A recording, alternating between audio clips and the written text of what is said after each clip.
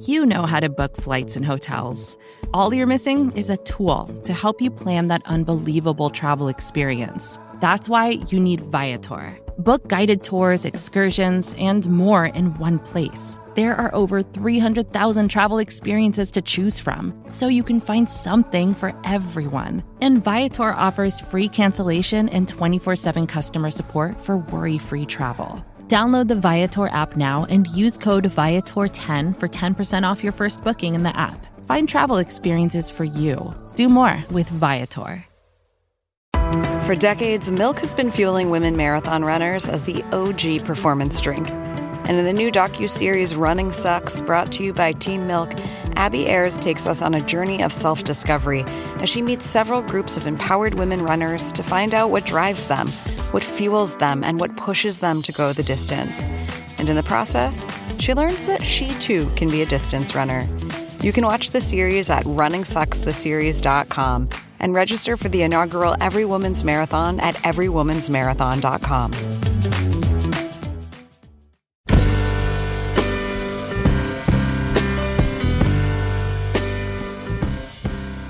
Hey, welcome to Longform Podcast. I'm Max Linsky. I'm with Aaron Lammer and Evan Ratliff. How you guys doing? Good day. Yeah, doing great. Evan, who'd you talk to this week? I talked to Chris Heath. He came into the office. He is a writer for GQ. You've probably seen his stuff. It's on an incredibly wide range of topics. Did he have that National Magazine Award glow? Yeah, he's a very self-facing guy, so he didn't want to say much about that, but he did just win the National Magazine Award for reporting. So he is a fantastic reporter, in addition to being quite a stylist. So it was a fun talk. If you fancy yourself a stylist, you might want to start an email newsletter. And there's no better place to do it than TinyLetter from the good people at MailChimp. They are our sponsor, but they are not our only sponsor. Yeah, if you fancy the idea of becoming a reporter like Chris Heath or any of the other guests we've had on the show, consider applying to our second sponsor, the Literary Reportage Concentration at NYU. Okay, here's Chris and Evan.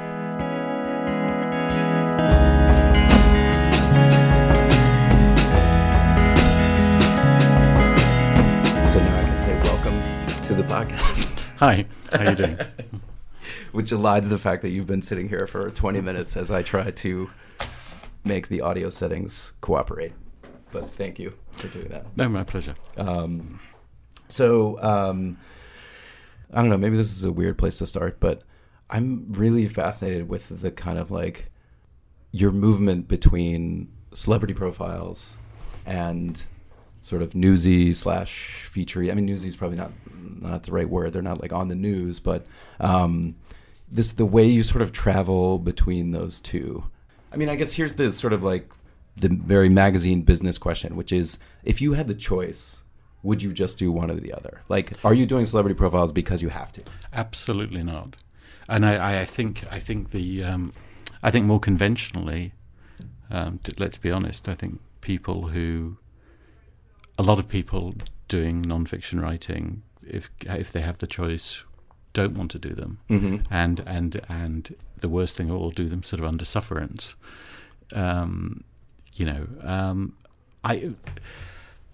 I love doing both things. The only thing that I find weird is I know that's how it's seen completely from the outside. I don't see them as two things, and I don't. And I think if I did, then I might feel differently about it. To me, they're the same kind of. For me, it's the same approach. It's the same way of thinking about stuff. To me, I think that the problem is there's this thing that people think of called celebrity journalism, which of course, and I'm not putting down the people who are doing it, but most of it is sort of fairly, from my point of view, fairly pointless. Yeah. And you mean the day-to-day? Well, pointless is really unfair, but it's not the kind of writing that I'm interested in. Mm-hmm. And it's not the kind of way of talking about things and thinking about things that I'm interested in. But pretend that didn't exist. Then pretend you were a non-fiction writer, and someone said to you that there was this thing where there's these people who do these kinds of things, do these kind of jobs and have had these kind of experiences, and you could watch them do these kind of things, and then they're in these they have these all these people around them who treat them in different ways, and they have all these strange ideas, some of which are magnificent and some of which might be kind of crazy, and you could go and report on that, then, that would seem to be, just as appealing and sometimes more appealing than it'd be like, oh, do you want to go and, do you want to go to and report on being on an Icelandic trawler? Do you want to go and report on this thing called a film star? They're both brilliant subjects. Yeah. So then how much of the...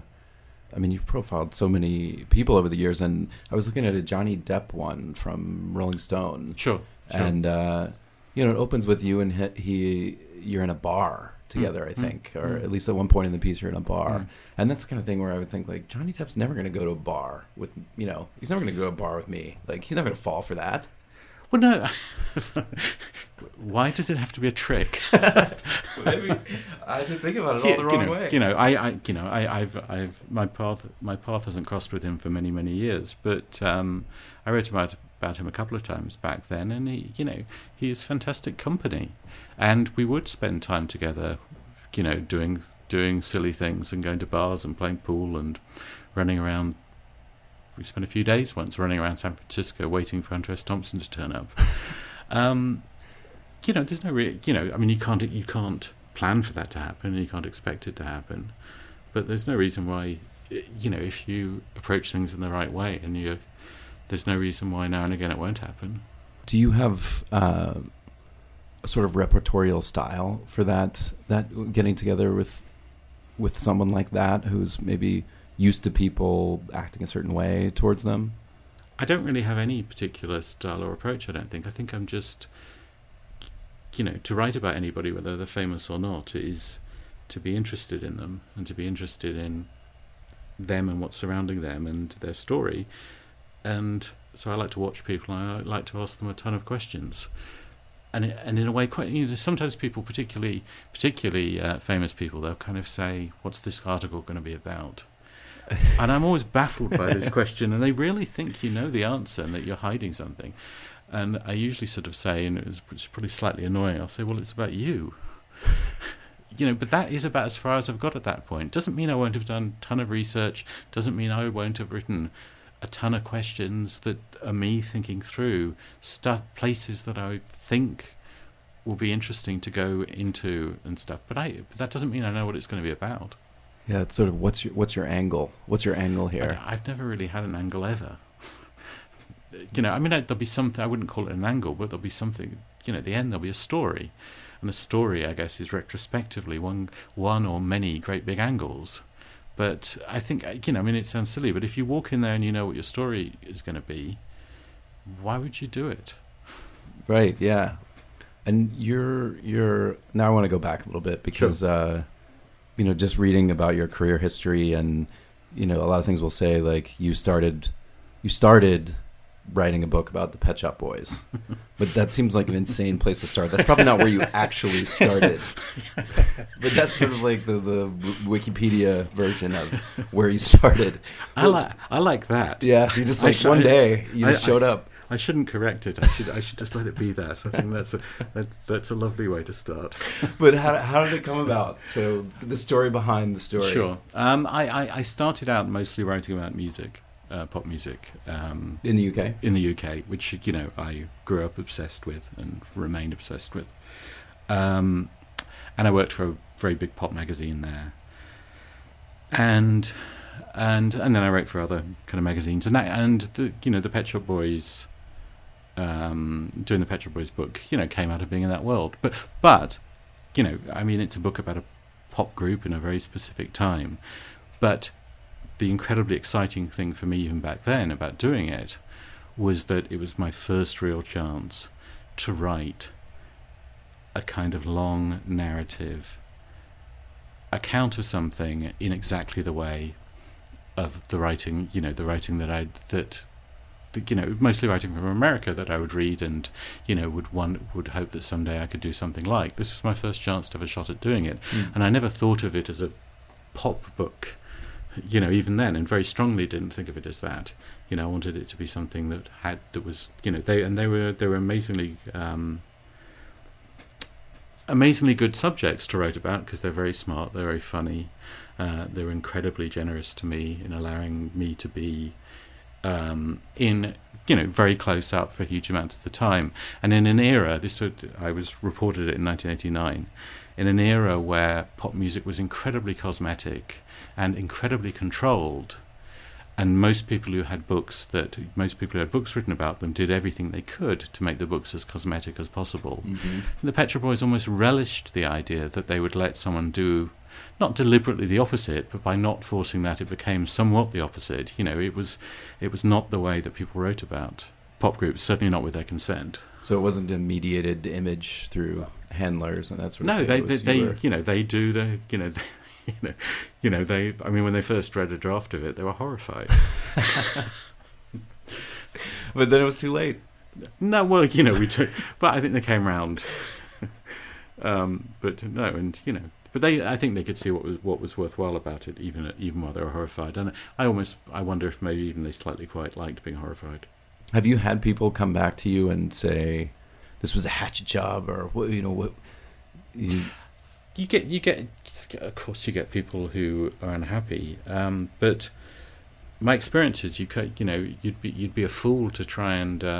I fear that some people might write pieces trying to prevent that happening, and I think it's an absolute fool's errand, because you will never guess, I don't think, what someone's going to get upset by. Normally, if there's something very difficult to talk to someone about, if you talk to them about them honestly, even if they don't want to talk about it, and then if you give a fair, honest account of that conversation, then people are not annoyed about that. They might. It doesn't mean they were necessarily thrilled to have the conversation, but when people are annoyed, it just tends to be something that you just never thought of. Yeah. Whether and when you if you find out about it, you don't always. Sometimes it makes sense, and sometimes it still makes absolutely no sense. Yeah. Sometimes it's that physical description that you think is not unflattering, but somehow touches on some raw self-perception that someone has. Yeah, I don't think it would be that with me, because I'm famously terrible at describing people. That's a frequent editor comment. What do they look like? So let's go back to so you wrote this book, and then did that push you into magazines in the U.S., or did you move here? It was a whole load of things happening all at once around the same time as the book came out, and I was doing more high-profile writing in the UK. I was doing a lot of writing for a magazine called The Face, which was a great place to write. Great magazine, yeah. And at that time, an American editor called David Keeps, who had worked on the American version of the pop magazine I'd worked on, was hired by James Truman when Details was being restarted as a different magazine, maybe the end of 1989 or the beginning of 1990, and so they asked me, did I have any ideas for the first issue? And I suggested some stuff. They commissioned something. I didn't realize this was my future. I just thought, this is cool. I'm going to get to write something in a good American magazine. Oh, really? And I had a story in the first issue. I think I had one in the second issue. And within a year, I think I had a contract. And I've been writing for American magazines ever since. And have you always been sort of at one place? I have, primarily? yeah. I was with Details for I think 6 years, and this is very different Details to the one now. Yeah. And then I was at Rolling Stone for 6 or 7 years, and then I've been at GQ for nearly 9 or 10. And have you been predominantly based in the UK during that time, or have you been back and forth? Sort of back and forth, and then more and more in America, and now I'm, it's still a bit back and forth, but I'm mostly here now. And do you find when you do sort of non-music film stories, I mean, those are things that, American culture and British culture, there's a lot of mixing, but do you feel like you have sort of an anthropological view of sort of American culture outside of pop culture when you go to do a story in the US? I mean, I think that's sort of the way I look at stuff naturally, but I don't think I have a particular extra bit of that from being British. I think if you go and I wrote this story in Ohio. I'm not really sure that the world of sort of exotic animal owners in Ohio and the world of a small town sort of sheriff's department in Ohio, I'm not really sure that that's much closer to, most reporters than it is to me. The extra little bit of me being English doesn't seem like very significant. No, I would never avoid saying I was English or something, but it very rarely comes up in anything that I do. I mean, it's obvious when you talk to me, but it's like I don't think I write in a English from an English sort of non-American perspective. Maybe I'm deluding myself about that, but I don't feel I do. No, I mean, I at least if that exists in your writing, I can't detect it myself or like point to what it would be. I mean, I was curious what are there advantages in it even in terms of reporting? Is there something less threatening or? I think occasionally, I mean, it's a general thing. I think occasionally being as distant, being culturally and sort of what you are, being very distant from the people you're writing about sometimes can be a sort of advantage, because if you're sort of if they're not able to put you in any particular context, and if you present yourself in good ways apart from that, then maybe that's easier than being able to say, well, I know kind of who you are or who you represent, or I'm not sure, maybe a bit. Well, let's talk about the Zanesville story Sure. A bit, because I think in sort of like magazine writing circles, there's sort of like an extra layer of interest that people have in that story beyond its sort of normal, what a normal magazine story would be. But I mean, one thing that I find really interesting about it is just that was a huge, at least 1 day / 2-3 day media story. And how do you first make the decision, okay, this is worth putting some time into, that there may be a story beyond what has already been told? And maybe just give a capsule of the story if there happens to be anyone on Earth who hasn't heard this story before. Sure, which is I'm going to get it wrong. So I'm going to have to. Wait, you can't get it wrong. But I guess I hope I'm right in saying October 2011. A farmer in Ohio called Terry Thompson let out all his wild animals. Turned out there's about 50 of them, including 17 or 18 lions, 17 or 18 tigers, and killed himself, having let them free. And it was a huge story, as you say, on the news. And these animals were running wild out of the boundary of his property. And in the next few hours, they were all shot dead. So that was the news story. And so, like you say, then there was the question of what would a magazine story be, and what would you do, and when would you do it? And I was slightly in the edges involved in some discussions in the 2 or 3 days after, of should we go now, should we do it? With editors at GQ? Yeah, but it wasn't like it was commissioned to me, but I was part of a discussion, and other people had other ideas, and I had some thoughts, and then it sort of faded away, to be honest. GQ didn't commission it right then. Oh, really? And then a few weeks later, we sort of revisited it. And I like the idea of... it's difficult when you're a monthly magazine, because obviously you can't react like a newspaper, so you're always going to lose that cycle of reaction. And though it's different for different stories, I like the idea that there's a period of time, in a way after the kind of circus has left town, if you like, when maybe people who for a while were kind of annoyed that the media were running all over, probably they think misstating really what happened there, and probably misrepresenting their community, and that you then, maybe there's a time when you can come into town after that, and people are actually, some people are still not going to be that thrilled to see you, but some people will be, you've got time to really listen, you've got time to really, understand what happened here, because everyone's got it wrong. I'm not saying that's exactly what happened in this thing, but I think there is a kind of moment there. Mm-hmm. Anyway, we decided to, for me to go there and start reporting, and the only, and I did have a fixed idea that it wasn't enough. Not that this is right or wrong, but it was definitely my idea that it wasn't enough just to write about the events of that night. That it needed some wider, broader context to be a kind of story that I felt would work. And the final story has, is really effectively in 3 parts. And the first part is telling the story of the night. The second part, which was what I thought was going to be maybe all of the rest of it, was going into the world of exotic animal owners. I spent a lot of time going around Ohio, a bit of time in Indiana. For tracking people down, it's not easy. There's no register of people who own these animals. Right. But eventually, by design. Finding people, persuading them to see me, and then you'd go around people's houses and you'd go around their back garden, and they would have 4 tigers in a cage in a normal back garden. I mean, it was astonishing. And I went, in fact, much deeper into that than you could even tell from the final story.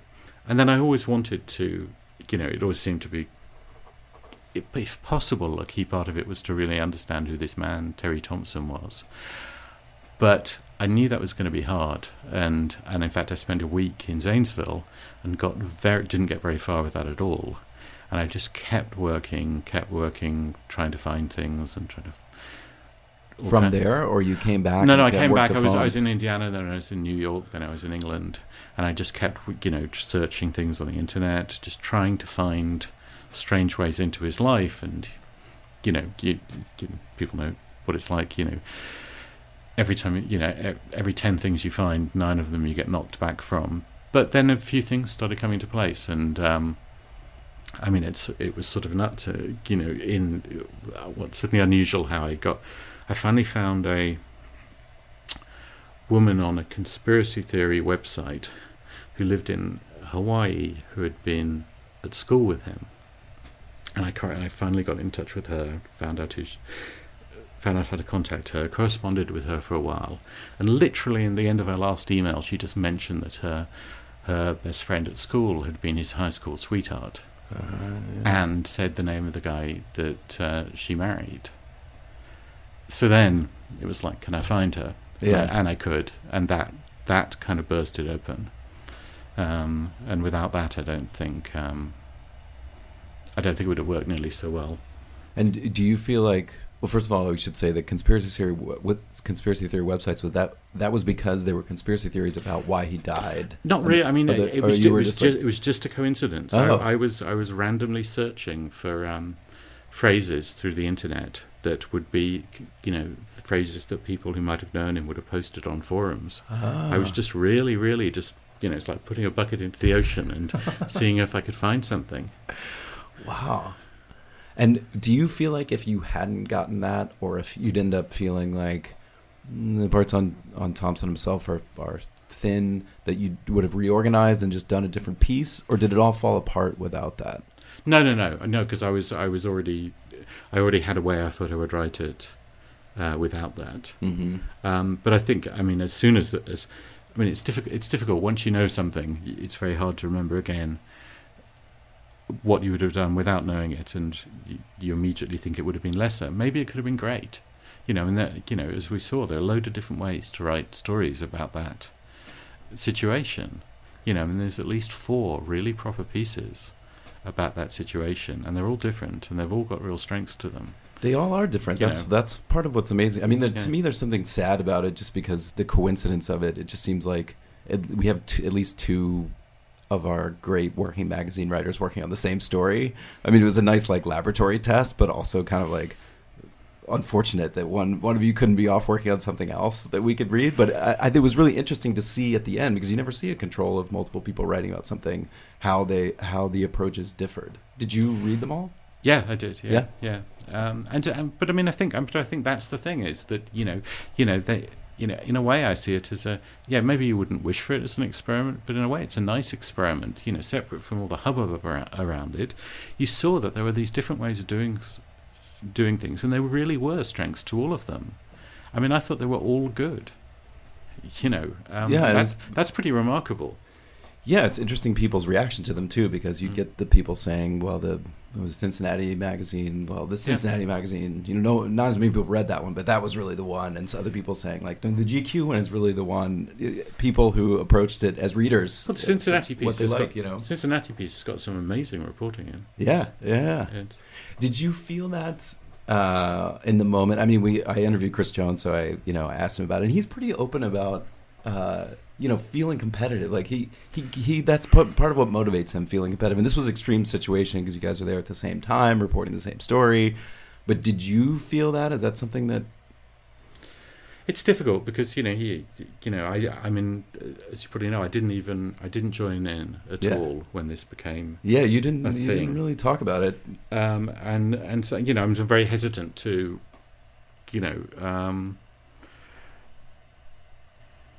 of course I think all writers are competitive. I think there's different ways of being competitive. But it would be just totally disingenuous of me to say I'm not competitive. I mean, no one likes to see someone else publish.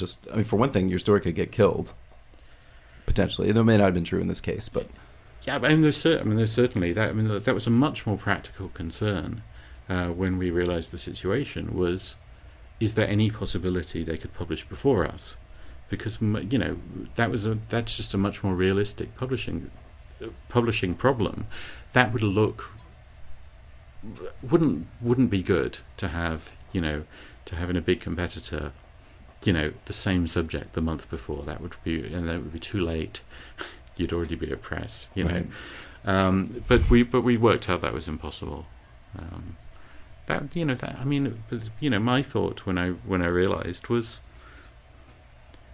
it was kind of like fair enough. I wasn't like he's good. I should be allowed to think that I'm good, and so let's just do our thing and see what happens. Yeah, that's sort of how I thought of it. I didn't think of it as that it had to have an edge to it beyond that.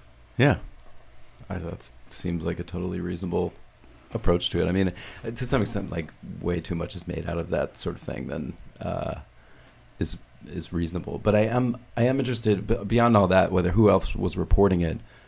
You talked about being there and not getting anywhere with the reporting, and how do you break through that? I know that the finding someone on the internet, but in person, people don't want to talk to you. What's your approach to break through that? I mean, it wasn't totally true that because on the one side of reporting what happened on the night, mm-hmm. I made huge progress with that, and I found people. It wasn't easy to find people or persuade them, but that went really well. So I knew that part of the story I felt was coming together well. For the other stuff, I think I've. I don't have I don't have training or in traditional journalism and methods, and certainly that could be a disadvantage at times, but I also think it's an advantage because you're just trying to work out what on earth can you do, and you just try. Sometimes you just sit in a hotel room with a fair amount of despair, just thinking, I've tried everything I can think of. What can I try that I haven't thought of? And I think that's like I'm saying, googling weird phrases that you think might pull something up. That's I think if I was really well trained, I probably wouldn't think of doing that. Yeah, that might be considered sort of not a proper approach, not a rigorous approach. It's sort of a scattershot approach. Yeah. So how much despair? I mean, you work because you've been working as a staff writer for major magazines for all this time. Do you still reach the level that some of us sometimes do, where we're sort of like, this one's not working and I'll never work again? Well, I reported a piece a month after the tsunami in Japan. And it was a story that really hinged around what happened to different groups of children who'd been in jeopardy. Mm-hmm. And Japan is, I think it's a difficult country to report in. It's difficult to get people's confidence. When you talk to people, it's difficult to know necessarily the best ways to get them to talk to you and tell you things that you want to know for an article. And I about 4 days into being there, and I had a limited time frame. I think I had 8 days on the ground, properly reporting. That whole piece you had 8 days to do? Yeah. God. And I just didn't have anything. I mean, we do. Basically, there had to be at least 2 contrasting situations. In fact, the story is built around 3 in the end. But there had to be at least 2 contrasting situations, and I didn't have that. And I couldn't find a way of getting it. And that was proper despair. And it was, you're a long way from home, and you're in this hotel where literally there were aftershocks every day. Yeah, it was right. I mean, you must have gone. It was a few weeks after, but the aftershocks got really bad a month after. It was weird. You had a Japanese cell phone, and they have this warning system, which means that every so often your phone would ring, a special ring, and you look it up, and all it would say on the screen was earthquake. And that meant that in 4 seconds' time, things were going to start shaking, which I'm not used to.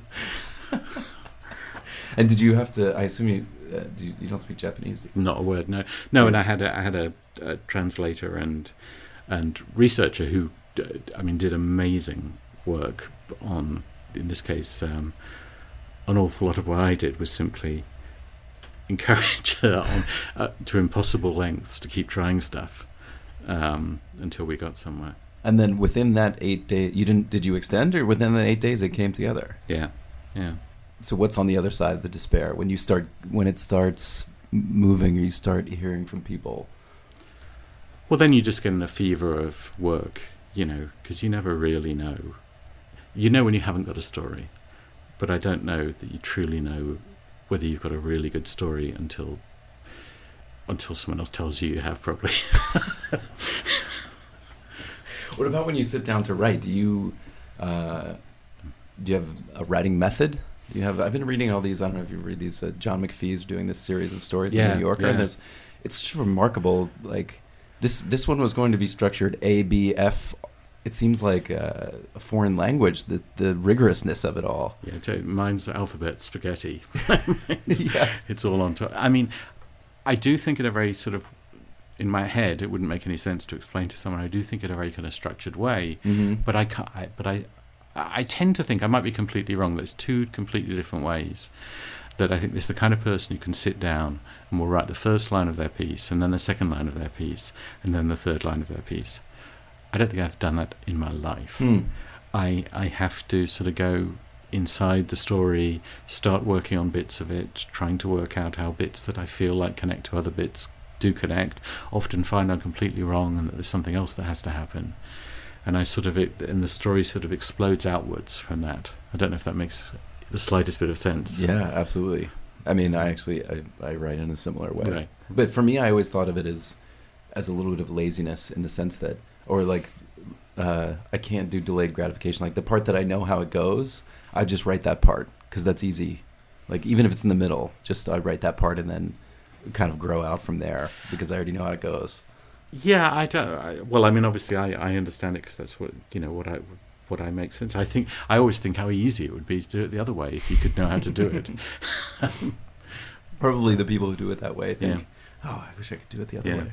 But then you said so you never really know, if the story came together until afterwards. So, to take go back to the Zanesville story. So you finish that story, the story ships, it comes out, there's this little hubbub about other people doing the story, and then do you think this is one of the best pieces I've ever done? Or do you think, all right, well, good story, what's next?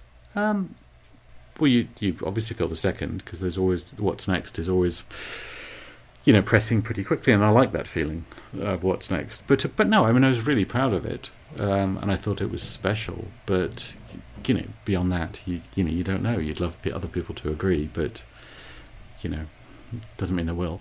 But you also, I mean, you seem to be remarkably. I was going to say resistant, but that implies motive. But you're not one in the daily fray of. I mean, especially media things, but certainly you're not on Twitter. Is that right? That's right. It doesn't seem like you do daily blogging for GQ or anything like that. No. And is that what's behind that as a choice?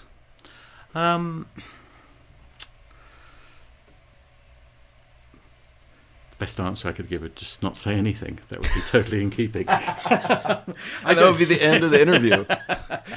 Actually, or you could say, in fact, I'm wasting my time right now. No, not at all. No, I mean, I'm sort of struggling a bit for an answer. It's not some grand declaration or anything like that, and I don't. Doesn't preclude me doing anything in the future. And I think there are definitely ways in which more and more, there may be things that I'm maybe doing myself down by not being more involved in those ways. A lot of the truth is I've been crazy busy, and I haven't really had a purpose or a reason to do those things. Twitter, which I'm a good loiterer on Twitter. It's not like I'm unaware of right. Conversations on it and stuff. But I do think it's weird for magazine writers, especially with long lead times, because you can't write about what you're doing in an honest way. I don't think. Some people do, and I think it's weird. Yeah. And then some people are coy about it, and I think that must be annoying. Just got an exciting new assignment. Yeah, and it's like you'll find out about it in 6 months. Yeah, and that wouldn't suit me doing that. And I don't have. And then some people have other interests that they want to have a public conversation about. I don't feel particularly drawn to do that. But I don't know. I don't know. I'm sort of interested whether I'm, whether it's recklessly foolish of me not to be engaged like this. It's very hard to say. It's sort of that you could imply everyone's doing it, so you feel like, well, there must be some benefit, but it's not actually clear what the benefit is for a writer of long stories. What the people are getting out of it besides a sort of if they enjoy it. Yeah, I think that there's got to be a sense that if you want people to have some cumulative sense of what you do, that conversation is moving more and more online, and maybe I'm missing out on that to some degree. I'm not in other ways, but. And do you follow with your loitering? Are you able to sort of discern the reader response to stories? Do you try to stay away from that? I don't try and stay away from it. I think it's hard to judge those things from online responses anyway. I'm fairly suspicious of how true a reading those are. I think that maybe slightly comes from having spent time around musicians, and the notion that they're fan mail, or that the kind of messages they get from the people who are motivated enough to get messages to them represents their true audience. It's perfectly apparent in those cases that it doesn't, and that if you took those responses as indicative, you would make a lot of terrible mistakes. And I'm always fascinated to read a load of very heated responses about something online, but I'm not sure at this point whether that fully represents the readership of something. I don't know. What do you think? Well, one time I edited the letters section for when I worked at Wired magazine, and it was always so clear that the people who were motivated enough to write were usually angry. Anger's a better motivator even than I loved this thing. And this is when they had to write letters, and then email. But so I've always felt influenced by that people who are angry want to go talk about it, and people who really love something want to go talk about it, and then the people who sort of thought, it's a great story, they're not. And that in those more extreme reactions, it's not that they're not valid, and it's not they're not interesting. All I wonder is like you say, is how representative they are. Yeah.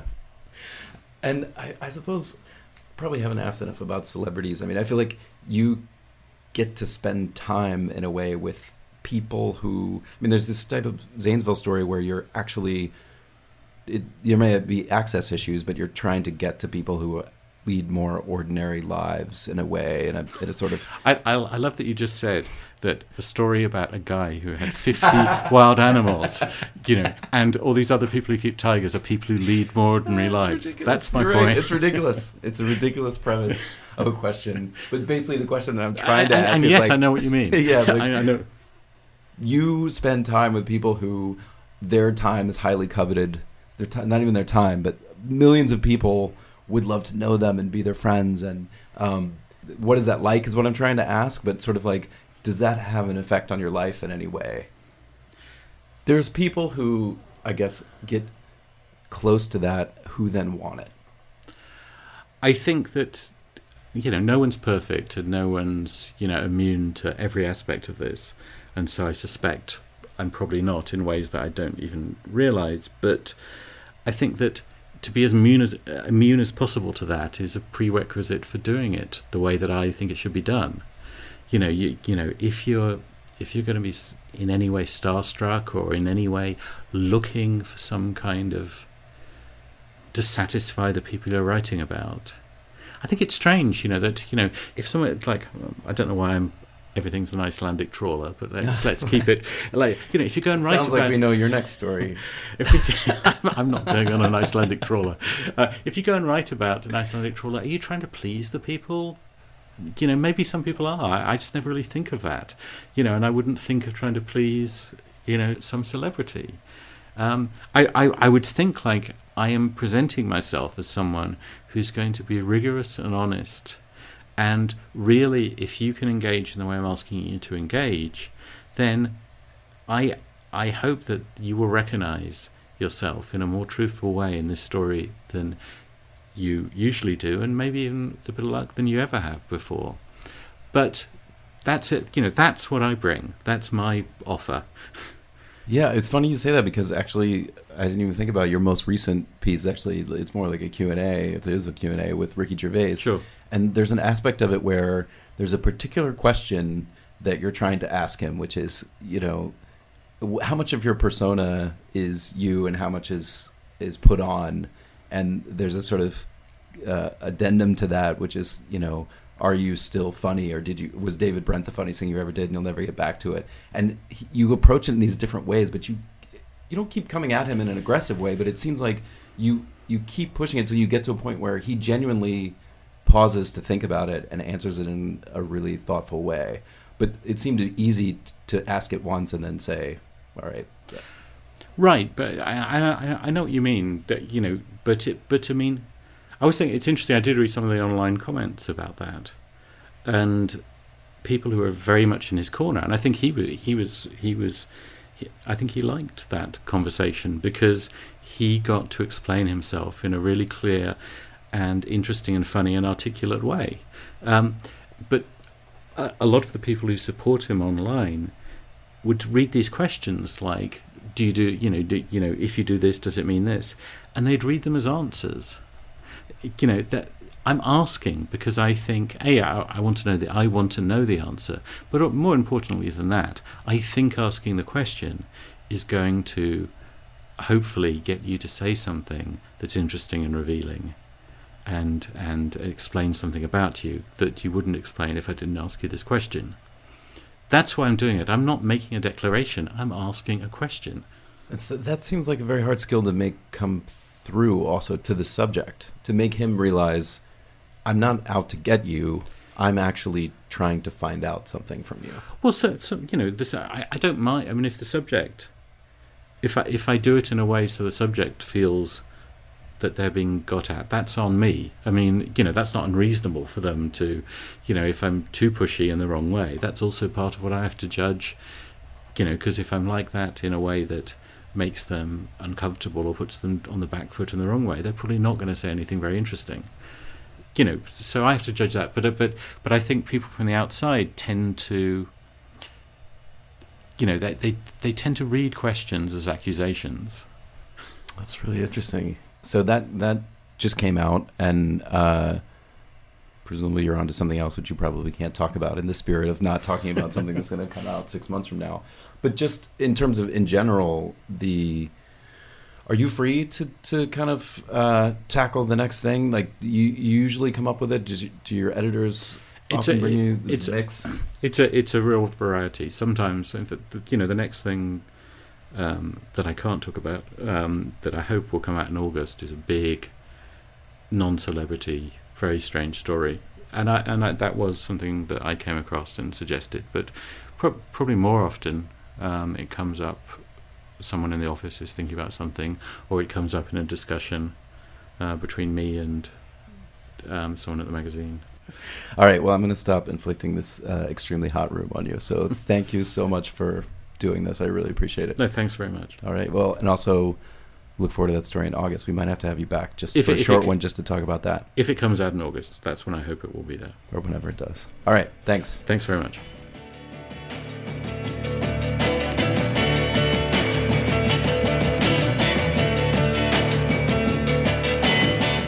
Thanks for listening to the Long Form Podcast. I'm Evan Ratliff. My co-hosts are Max Linsky and Aaron Lammer. And our wonderful editor is Lauren Kirchner. Our intern is Chelsea Edgar. Thanks a lot to Chris Heath for joining us this week. And we'll talk to you next week.